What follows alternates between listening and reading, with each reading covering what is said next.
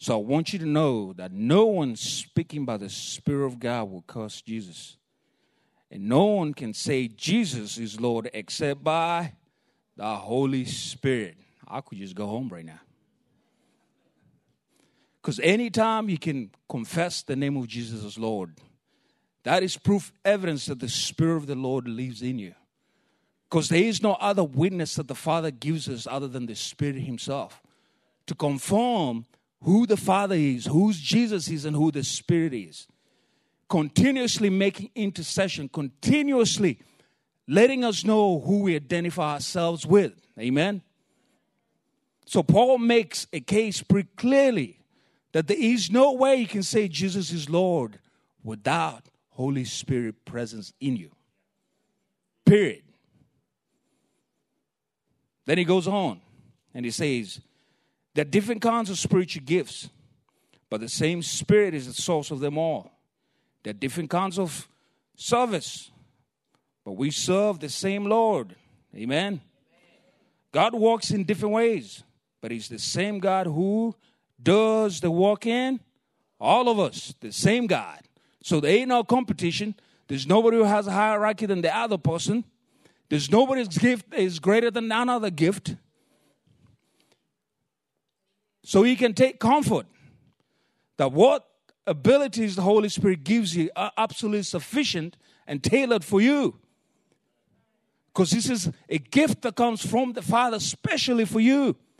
And for you to walk in that path and embrace it fully. Without having to convert somebody else's gift. Saying, I wish I was like that person. That will get you in trouble. Comparison is a killer. It is a killer. It doesn't mean that I stand up here and preach to you guys that I'm higher than you guys in any way. It's just a privilege that the Lord has given me to build up the church. Doesn't put me any higher than you are. Amen? It's a gift that operates. But the life source comes from the one God that gives it. The operation comes from the one God that gives it. For the edification of all of us, including me. Amen? Moving on. And he says this. Going to verse 7. All right, come on, iPod. It's acting weird on me up in here. So it goes on and says this. And so a spiritual gift is given to each of us so we can help each other. They will say amen. To one person, the Spirit gives the ability to give wise advice. To another, the same Spirit gives a message of special knowledge. The same Spirit gives great faith to another. And to someone else, the one Spirit gives the gift of healing. He gives one person power to perform miracles and another the ability to prophesy. He gives someone else the ability to discern whether a message is from the Spirit of God or from another spirit. Still another person is given the ability to speak in an unknown languages, while another is given the ability to interpret what is being said. It is the one Spirit. It's the one and only Spirit who distributes all these gifts. He alone decides which gift each person should have. So when he gives it to you, he gives it to you because that's what he wants to give to you. Okay. That should humble you. The fact that you have a spiritual gift should humble you. It should show you that the Holy Spirit likes you.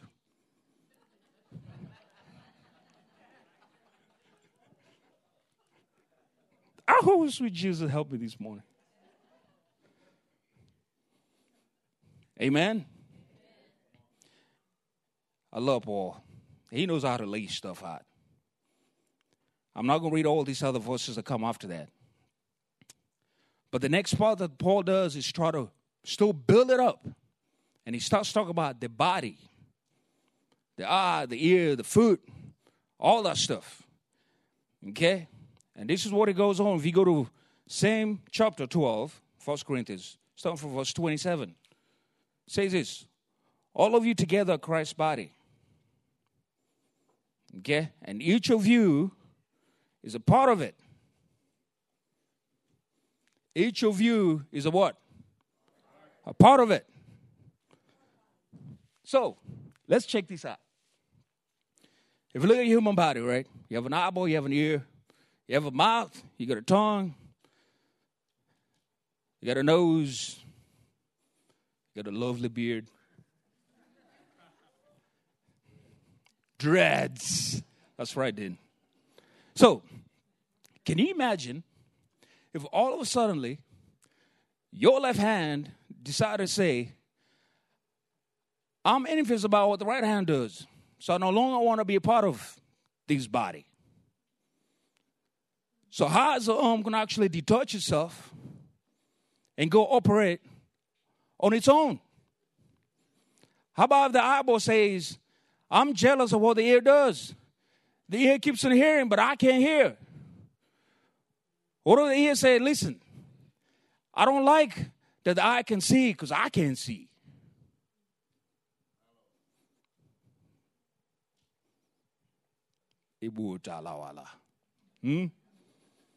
Then what? What sort of confusion is that? What sort of confusion is that? When Paul was addressing the Corinthian church, there was so much confusion that was happening there. There was so much competition. And crazy stuff was happening. I mean, people taking a whole loaf of bread and a whole thing of wine and going to sit on one end of the church and having a feast. And Paul is like, you guys crazy? What in the world? This is communion. Ain't no competition, man. But can you imagine someone with a whole loaf on one side? Someone take the whole communion plate, and he's munching that side, just juicing a whole lot. Ooh, ah, ah, ah. So I feel the Spirit this morning. Ah, ah, ah. But anyways. Mercy, Lord.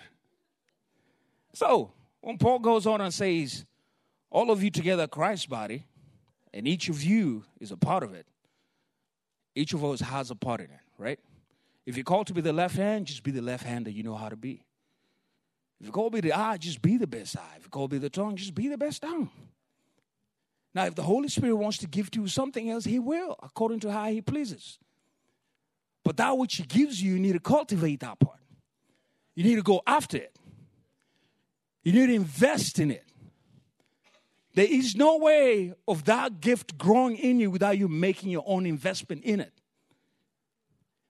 It's just an open door to a deeper invitation. It's not a source of awe. But it's for us to learn the skills so that we can know how to build up the body. So we can know exactly how to function, that everybody may be edified, but the excellency of how the gift operates in us. Amen? I mean, this is for real stuff this morning. Sweet Holy Spirit, yes. So it goes on. It says, here are some of the parts God has appointed for the church. First are the apostles, second the prophets, third the teachers, then those who do miracles, those who have the gift of healing, those who can help others, those who have the gift of leadership, those who can speak in unknown languages. He just says some, right? So somehow in the church has been preached that is all that exists. But he just says just some. He can't list all of it. There's many gifts. But he said here's some that are visible. They're not as hidden. Okay? If you feel that you're the pinky toe, it matters. For this reason, if you have ever knocked your pinky toe on the side of a couch, you know whether it matters or not. I promise you. You feel like you're about to see Jesus. Like you just passing out. You're like, oh, Jesus, I can't feel my body. And just like, get over it. It's just your toe. No, but gosh, man. It feels like my whole body aches. So it matters. So even someone chop your big toe and see what's up. See how you walk. Right? So if you're a big toe, guess what? You matter. You don't see my toes right now. Maybe you don't want to see them. But the truth is you need that toe to walk right. You need that total balance rate. Without it, you're off balance. You're off kilter. Amen? Okay. Just saying. So it goes on and says, are we all apostles? Are we all prophets? Are we all teachers? Do we all have the power to do miracles? Do we all have the gift of healing? Do we have the ability to speak unknown languages? Do we all have the ability to interpret unknown languages? Of course. So you should honestly desire the what? Paul is telling us something. He's saying you're not really limited to that gift that you just operate in. You can always ask for more because he's the God of. And just like the talents, if you're faithful with the 5, guess what the Lord does? He multiplies what you have. So Paul is giving us a hint. He said, listen, it's not a restriction. You can have a beginning point, but you can have as much as you like. You're not just restricted in one end. But he also had to give a structure how these things work out, so that you can know that your place is important. You can operate from that place with absolute confidence and comfort and absolute security, knowing that you are important. Amen? Then it goes on to say, but now, let me show you a way of life that is the best of all. Paul keeps on laying this foundation out. He goes through the gifts, where they come from, who's the source of it, what they do, how they're supposed to operate.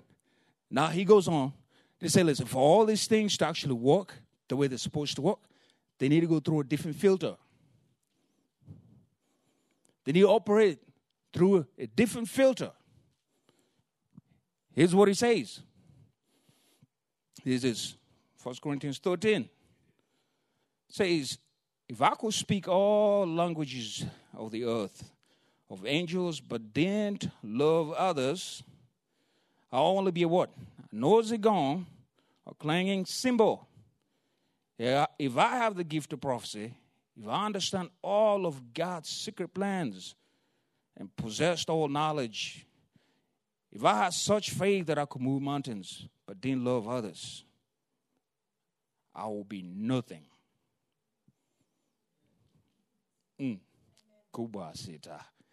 If I gave everything I have to the poor and even sacrificed my body,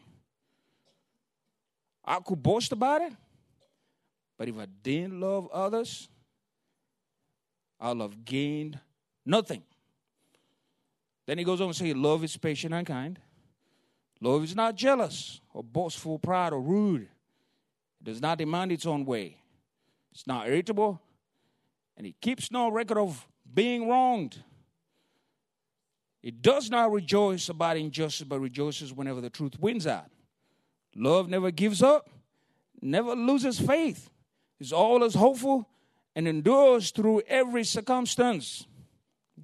Yes? I mean, that's a pretty good foundation. That whatever you operate from has to come from where? Love. That is the anchor. That is the only filter for these gifts to work properly. Others that will not manifest the way they're supposed to manifest. I've had people have the gift of prophecy, but Lord Jesus, you don't want them to prophesy over you. I mean, they tell you all sorts of stuff. By the time you leave there, you feel like someone just threw up on you. Because none of them have any love in their heart. And because they have no love in their heart, they don't feel the same thing that the Father feels about that person. So when they prophesy, you feel it. You feel like it's a bunch of spears just got thrown on you. Or you leave the place and you feel more heavy than when you came in. That is a sign the Holy Spirit is telling you, that was misplaced. That was not me. Okay. So prophecy and speaking in our own language is special knowledge will become useless. I know this all is controversial, but if you read the whole text of it, it makes it pretty clear. But love will what? last forever. But it doesn't say that prophecy and all these other gifts will be obsolete, does it? But it tells you specifically the most excellent way. Anyways, let me just keep on reading. It says, now our knowledge is partial and incomplete. And even the gift of prophecy reveals only part of a whole. But when the time of perfection comes, these partial things will become useless. Now, let me ask you something. Which one of us in here can say we've come to that place of perfection? Which of us can absolutely testify with absolute conviction that we have hit the place of perfection? It says when perfection what? Comes. It doesn't say that the gifts will be obsolete at a certain point. It doesn't, let me rephrase that. It does not say that these gifts that are given to us, that once love has come into our heart, then they're useless. But what we had before is that these gifts died way back when. But that's not what the scripture declares, is it?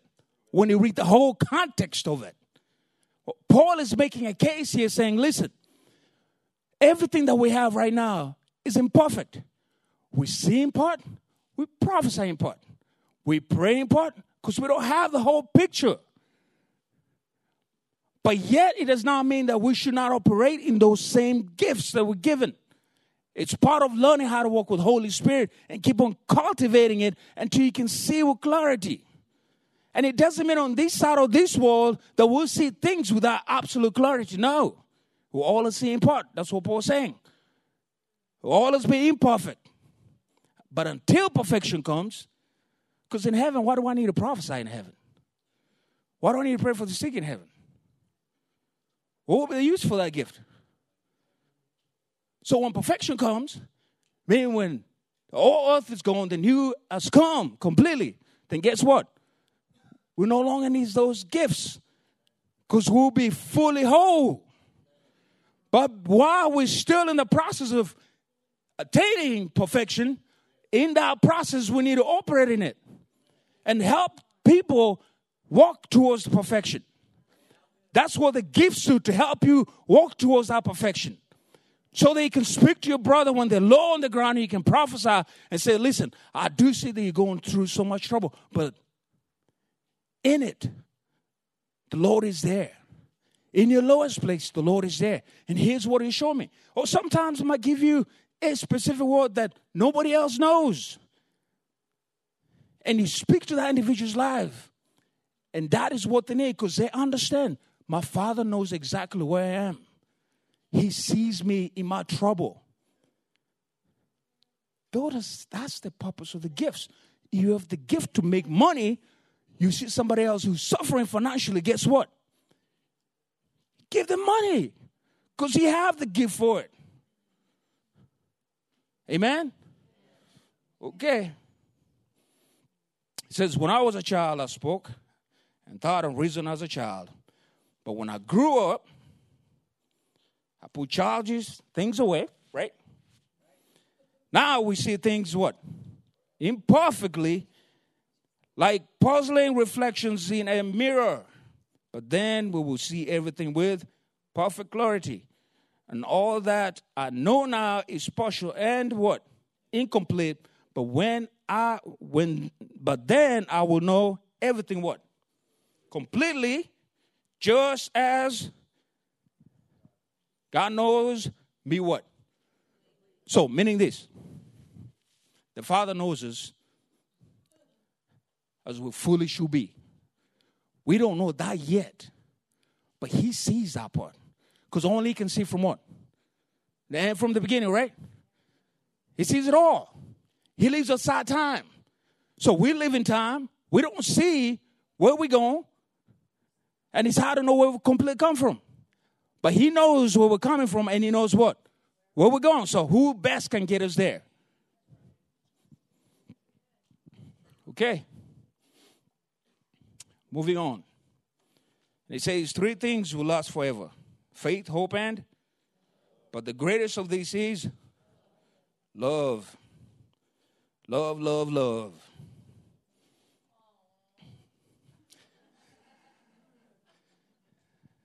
The greatest of this is love.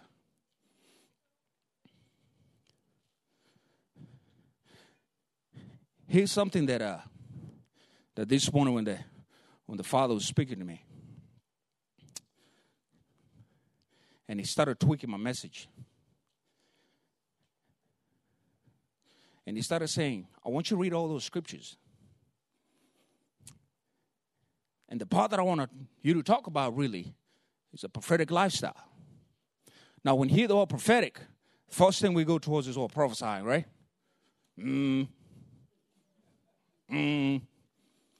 A prophetic lifestyle is this, in really simple terms. It's doing exactly what Jesus did. He listened to the Father and went and did it. That's a prophetic lifestyle. You look at the life of Jesus and tell me which part of it is not prophetic, from beginning to end.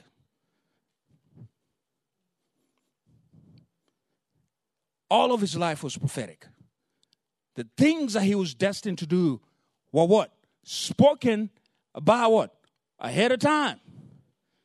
Psalms 139 says this about us. Right? You read Psalms 139? He knows everything about us, right? Everything. Everything. So if you want a really deep prophetic book that talks about prophetic life, read Psalms 139. It will tell you everything about how God thinks about you. So, even if you go back and look at the Old Testament, let me just put it that general, the Old Testament. Okay, let's look at the life of Abraham. Was his life a prophetic life or not? Completely. From when he had the voice of the Lord say what? Get up and move and go where? To a land that I will. What land was that? Do you know how long he wandered in the wilderness? Going back and forth between drought and stuff, going back to Egypt, come back. And then finally the Lord said, here's the land. But all those things happened in a prophetic way, in a prophetic life. Meaning, our own lives are called to be that way. We're not called to just kind of meander and stumble around. We're really called specifically to hear the Father's voice and follow exactly what the Father is asking us to do, where we need to go. The part that we need to do is just be open in how he wants to communicate that part.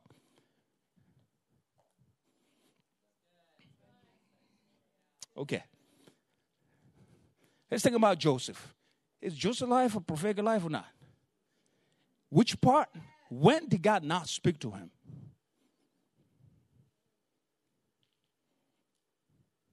Okay. Let's move on to the next part. King David. Did he live a prophetic life or not? When did God not speak to him in all of his life?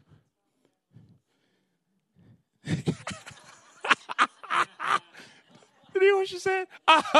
Oh, sweet Jesus. Shall I repeat that?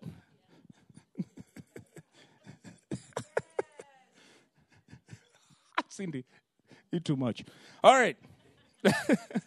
you throw me off on here. So listen.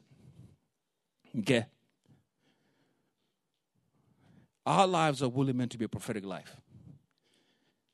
Every step that we take, it really is an opportunity to allow the Father to really guide us all the days of our life.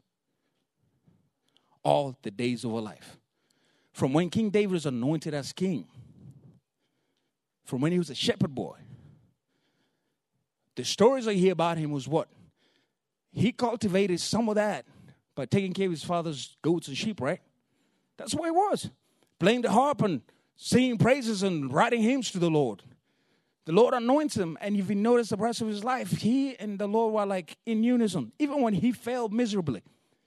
Okay, I want you to know what Cindy actually said was the only time David was not listening to the Lord or did not hear the Lord was when he was on the roof. That's the only time. But I want you to picture this, right? Even when King David failed, in that instance, right? Who in here, whenever you fail or sin, your first reaction is to run towards God? But that comes with cultivation, right?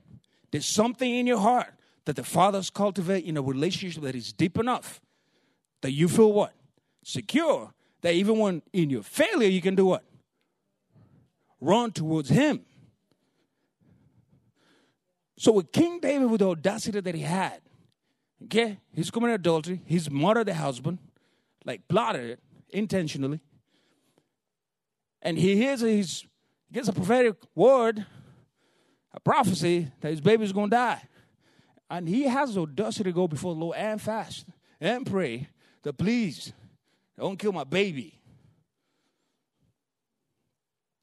That is some serious. And, like, seriously, he didn't run away. He went and said, yeah, I fell, I've sinned. And the Lord said, you forgive me. There'll be consequence for all that stuff. But he went before the Lord and begged the Lord that he will not kill the baby. But the baby died anyways. And guess what he did? Got up, washed his face, ate, and went to the house of the Lord. And, anyways, I can keep on going. Okay, there's one story after another, after another. When you want to look at Peter's life, prophetic life, go to the house of Cornelius, has a vision. Every place he was guided by the Holy Spirit, where to go, when to go. Amen? So I want to give my own story. Okay? I got saved when I was 15. I went to church up to that point. My mom was speaking tongues. I thought she was crasy. When I was a little kid, I was like, what is she saying? This is crazy. I thought that was my mom, but I'm not sure anymore. But I was a troublemaker. Believe it or not. I know you all might not believe that, but I was a troublemaker. The point where my aunts are like, listen, ain't nobody else can help you but Jesus. Man, that put the fear of God in me because I realized that statement, nobody else can help you but Jesus. And I realized the hopelessness that entered my heart at that point. So I want to give my life to the Lord. And from that day, I remember actually the wrestling that was happening. It was a Pentecostal church back in Kenya called Nairobi Pentecostal Church. And I was in they like balconies, man, because there's thousands of people. So they like balconies. So I was sitting way at the back. Yeah, as far back as I could. And man, this guest preacher comes and he preaches, powerful message, makes an altar call. And I heard these voices, if you go and you actually give your life to me, you will never regret it. So I got up and started walking. These long stairs, man, it felt like forever. And I'm walking, another voice came and said, listen, you're embarrassing yourself. You've been coming to this church for how long and what? Look here, look, all these people looking at you. Surely, how can it be that by now you've not been saved? This is embarrassing. You need to just walk out this door and this will be all over. There was another door right there.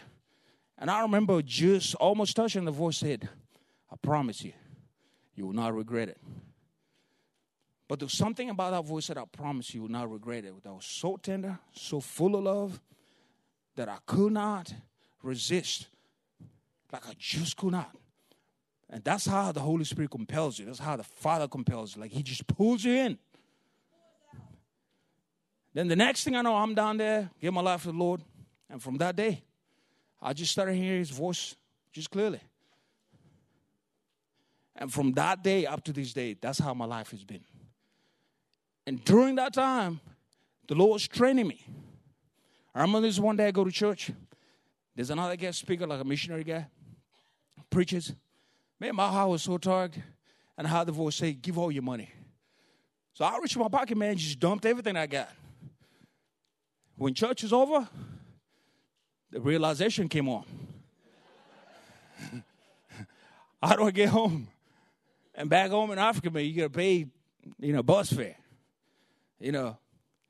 So I'm kind of panicking at this point. I was like, I can't walk all the way over there, man. It's like miles away, Like, I can't walk all the way there. I don't even know what I'm going to do. And I hear the voice say, listen, you go to the bus station. Don't catch the first bus, but catch the second one. It's this color. It'll be a green color. You get in that one. And when you get this particular stop, once you get off. So, yes, sounds crazy. I get in the bus.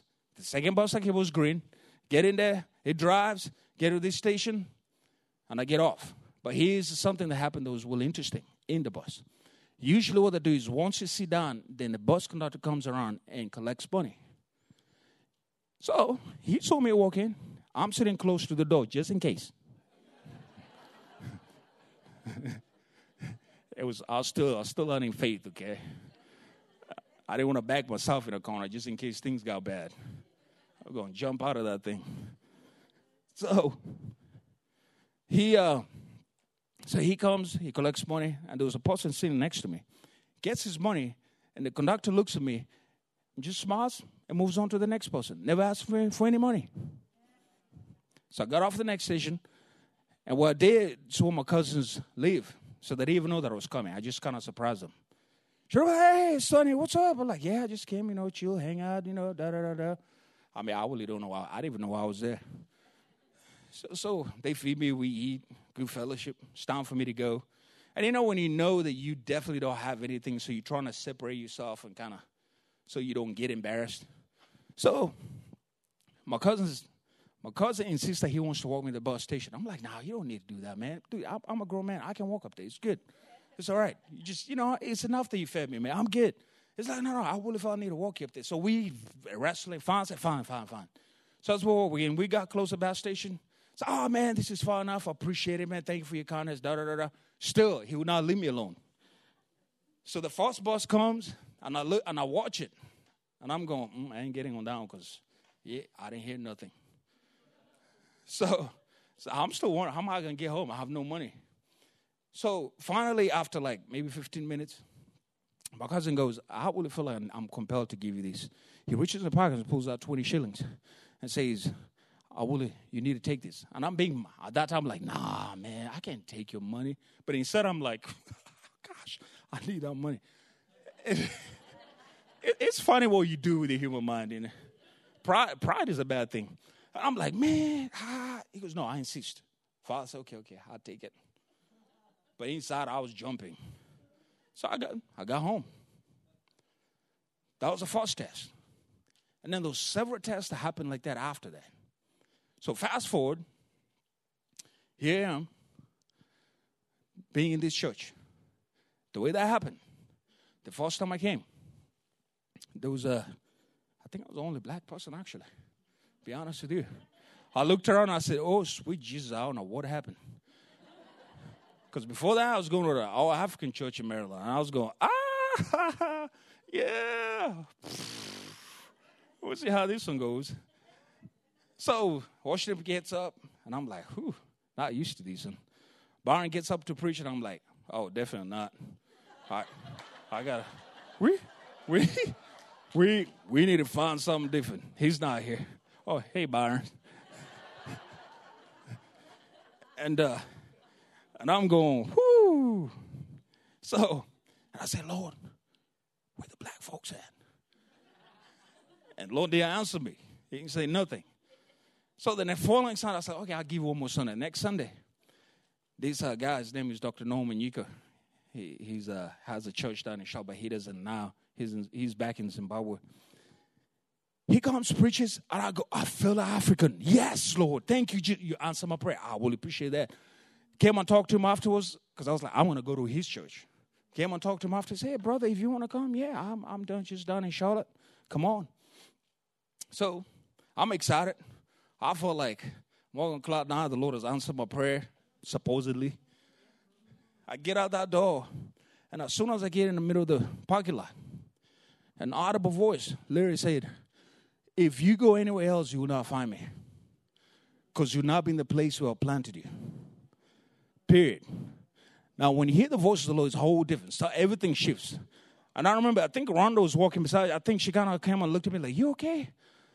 I was speechless, couldn't say anything. Got in my car.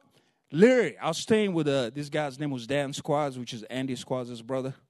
He was kind enough to let me stay with him. Drove straight. That's where it's Corey's neighborhood. Drove straight over there. Did not say a word to him. Just ran straight to my bedroom, shut the door, and cried for hours. Like hours. I mean, I repented for everything I could think about. Even the ant that I stepped in when I was 6 years old. Because something about the voice of the Lord just unravels you. And you're like, oh, gosh, what else can I confess, Lord? Like, so, oh, Lord, sorry for my prejudice, for being so close-minded, blah, blah, blah. I just, finally, after 6 hours, okay, get up. You're done. That's how I ended up at River Life. So I'm sitting here.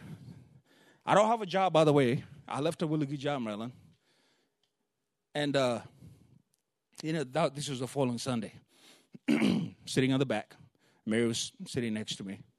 And I still don't have a job. I drove all over Charlotte. Matthews everywhere. No job. Every door was like iron bars and opening. I said, Lord, what do you have, man? Why is this so frustrating? And at that moment, the Lord goes, I'd like for you to teach. I'm like, I'm like, I don't think so, Lord. You got the wrong person for that one. At the same time, Larry Faldo, who was the headmaster for the school that was affiliated with River Life, then gets up here to make an announcement. Say, we're looking for a math teacher. If you're interested, please come. And then Mary leans over and goes, that sounds like you. I was like, oh, lady, no. Like, don't be in cahoots with the Lord about these, Like, Like, I'm fighting it. Like, I'm fighting. I'm like, no, I ain't teaching. I said, Lord, let's reason. Let's reason. You said it in Isaiah. Come and let's reason together. So, can we, reason about this? Like, for real? Like, number one, I'm really shy. Then number two, those are too many eyeballs. Then number three, what do you even say in front of people? Like, what? So I'm in a panic mode at this point. So me and Mary were not married yet at that point. So we'll make a trip to New York so I can ask for Mary's father for his hand so I can marry Mary. So they go off. As soon as we get there, they go off somewhere, man. They'll go on for like an hour. I'm like, this is trouble. He might come back and say, heck no, you ain't got no job. You ain't marrying my daughter. You need to get a job first. So he comes back and he shakes my hand. He goes, welcome to the family. I didn't even ask. It was really humbling. I didn't even ask. And I'm sitting there going, what just happened? So we sit around the dinner table, I'm waiting. Like, I'm still holding my breath. I'm like, is he going to change his mind? Because that was just way too easy, Lord. And I'm cutting out a big story out of that because I don't want to wear you people out, but it's a big story I'm cutting out. So, sitting at the dinner table, eating.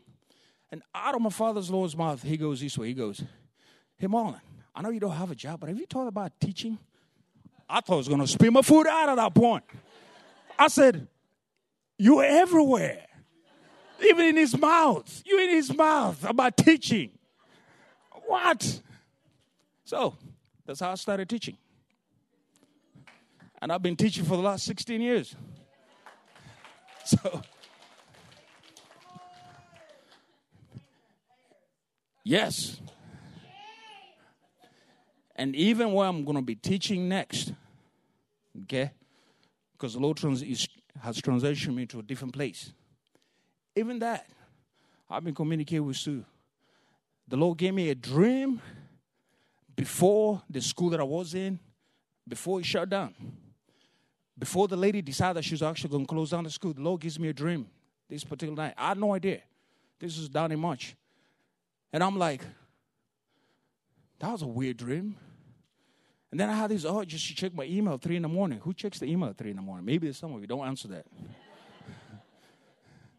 So I check my message 3 in the morning and I just look at my email. And lo and behold, here's a message, an email from her. Really long email saying, listen, after long prayer, I feel like I've come to a place where I need to step down as the head of the school. Now, she founded the school. Now, if she's stepping out as the head of the school, you can kind of see that she'll find a replacement, no big deal. But the next paragraph down, she goes, and I'm thinking about selling the building. I said, oh, this is over. So now my wrestling was trying to connect that dream with the school. And the Lord said, how clear do I need to speak to you? And I remember talking to Luis. Luis was like, yeah. Talk to Byron. Byron was like, yeah. I don't know how many 2x4s you need, but that sounds like about right. So I ended up talking to the lady, and she clarified. She said, yeah, I'm done. And the school is done. So I left in a place, got to go back and brush my resume and start all over again. So I started doing it much. And I'm like, Lord, where do I need to go? Like, what is the next spot? Maybe I need to just switch directions completely. The Lord gives me a dream and says, here's where I want you to be. The same night I have that dream, my wife has a dream the same night too. Get 2 witnesses the same very night. And I'm going, all right, I guess I'm supposed to go there. I applied to that place 8 times. 8 times. Sue was part of that journey. 8 times. And I'll get as close as a Skype interview, but not any other follow-up after that. And it was frustrating. And when I was just about to quit, like later, I was sitting at my house, I went and sat outside, and I'm like, first I said, Lord, I have put out so many applications, my resumes are everywhere, but nothing is opening, and you gave me this dream. Is it the wrong timing? What is it? I'm just having this conversation. And the Holy Spirit goes, reminds me of the dream first, and says, go back to the website one more time. So I go back one more time. They have 4 more positions. The Holy Spirit said, apply for all 4. Okay, middle school math, JV head soccer, assistant head coach. Not assistant, JV head coach soccer, and then assistant head coach for another soccer thing for boys. And then there was one more other one. And it was almost like you just throwing it out there, out of faith. But the Holy Spirit do it, so I did it. And lo and behold, 4 out of the 2 is what I got. Just when I was about to quit, the Holy Spirit comes to the very right moment and says, do it one more time. Do it one more time. So here's what I want to encourage you guys about. The prophetic lifestyle is what we're called to live. Like, period. There is no other way to live the life as a Christian life. To be led by the Spirit is what the Father has ordained for us. He has not ordained anything else. He's such a good Father. He said, I'll give you a companion to be with you forever. He's going to be a constant helper.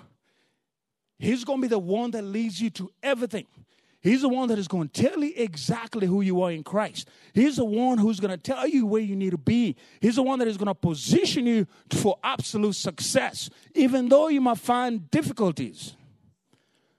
Nothing like having a word from the Lord and then going through difficulties after that.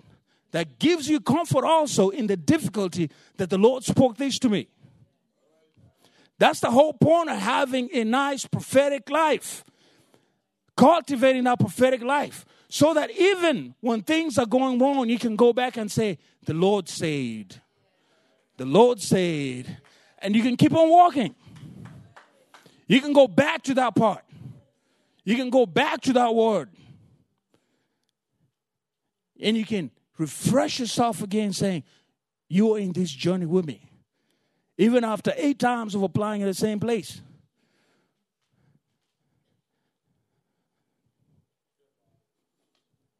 So I want to encourage you guys that that's what the Father is really asking us to come into. Like, step into that part. It will be the wildest adventure you'll ever been. I promise you that. The whole adventure about going to India, being with Papi Daniel, that came from a dream that Joyce Koshi had. Like, that's how that happened.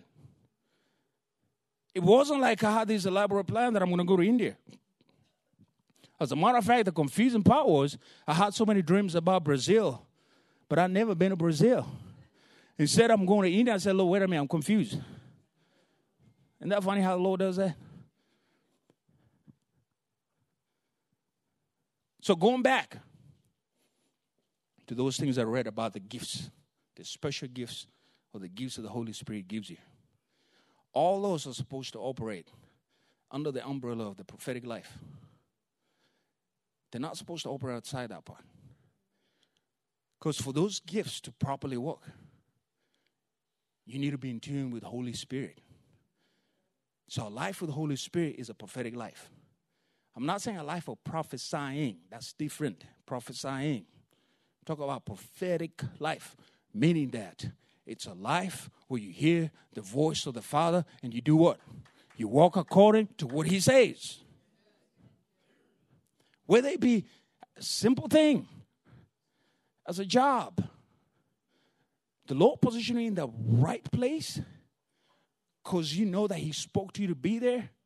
All hell can break out. But you know that you had a word from the Lord. Ain't nobody's going to move you from that spot. Who is? You have a word from the Lord. Come what? Come may. Whatever it is. You can stand with assurance. No, I'm supposed to be here. No matter what difficulties come.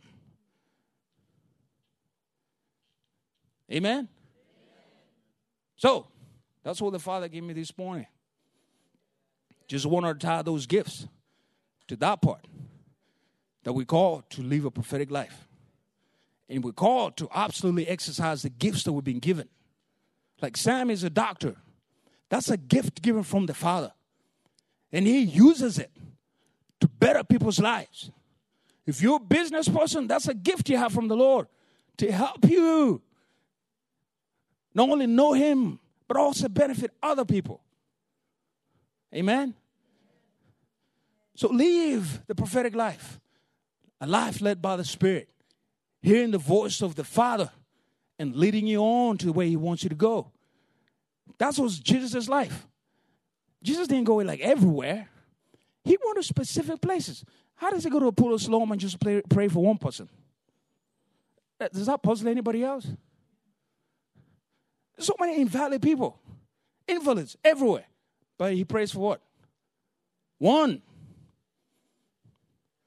He goes to the well. Those routes that He would take, going through, like walking past the Jews didn't need to walk.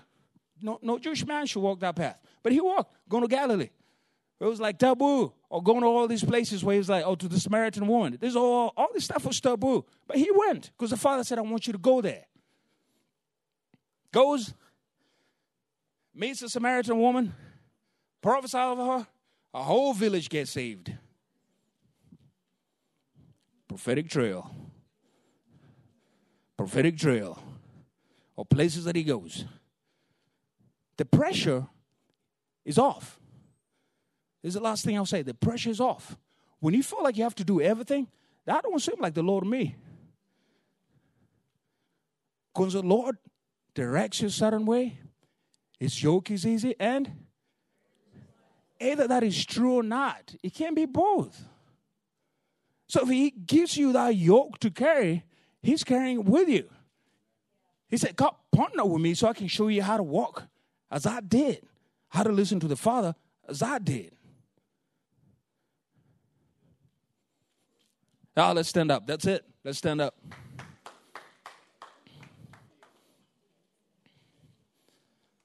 So I just want to pray for prayer of impartation. Is that okay? Just to hear the Father's voice. That's all the prophetic life is. Just hearing the Father's voice. In that simple part. That will require you to invest time to know the Father. That's the truth. It will require an investment on your part. To cultivate a relationship with the Father. So that when He whispers, you know where to run. Otherwise, it's hard to really know. Now, does it make sense? But when you know Him, you can absolutely walk in those paths. Amen?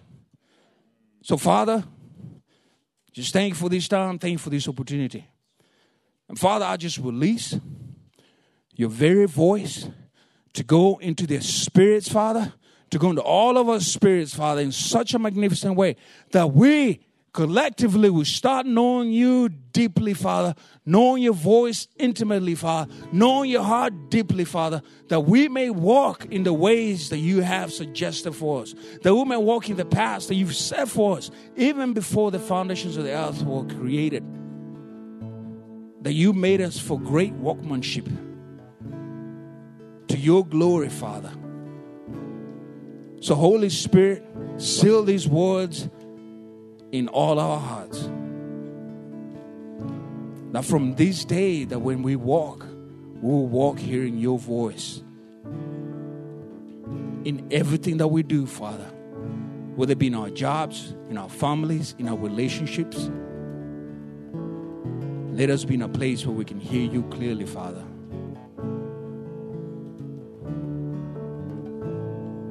Amen.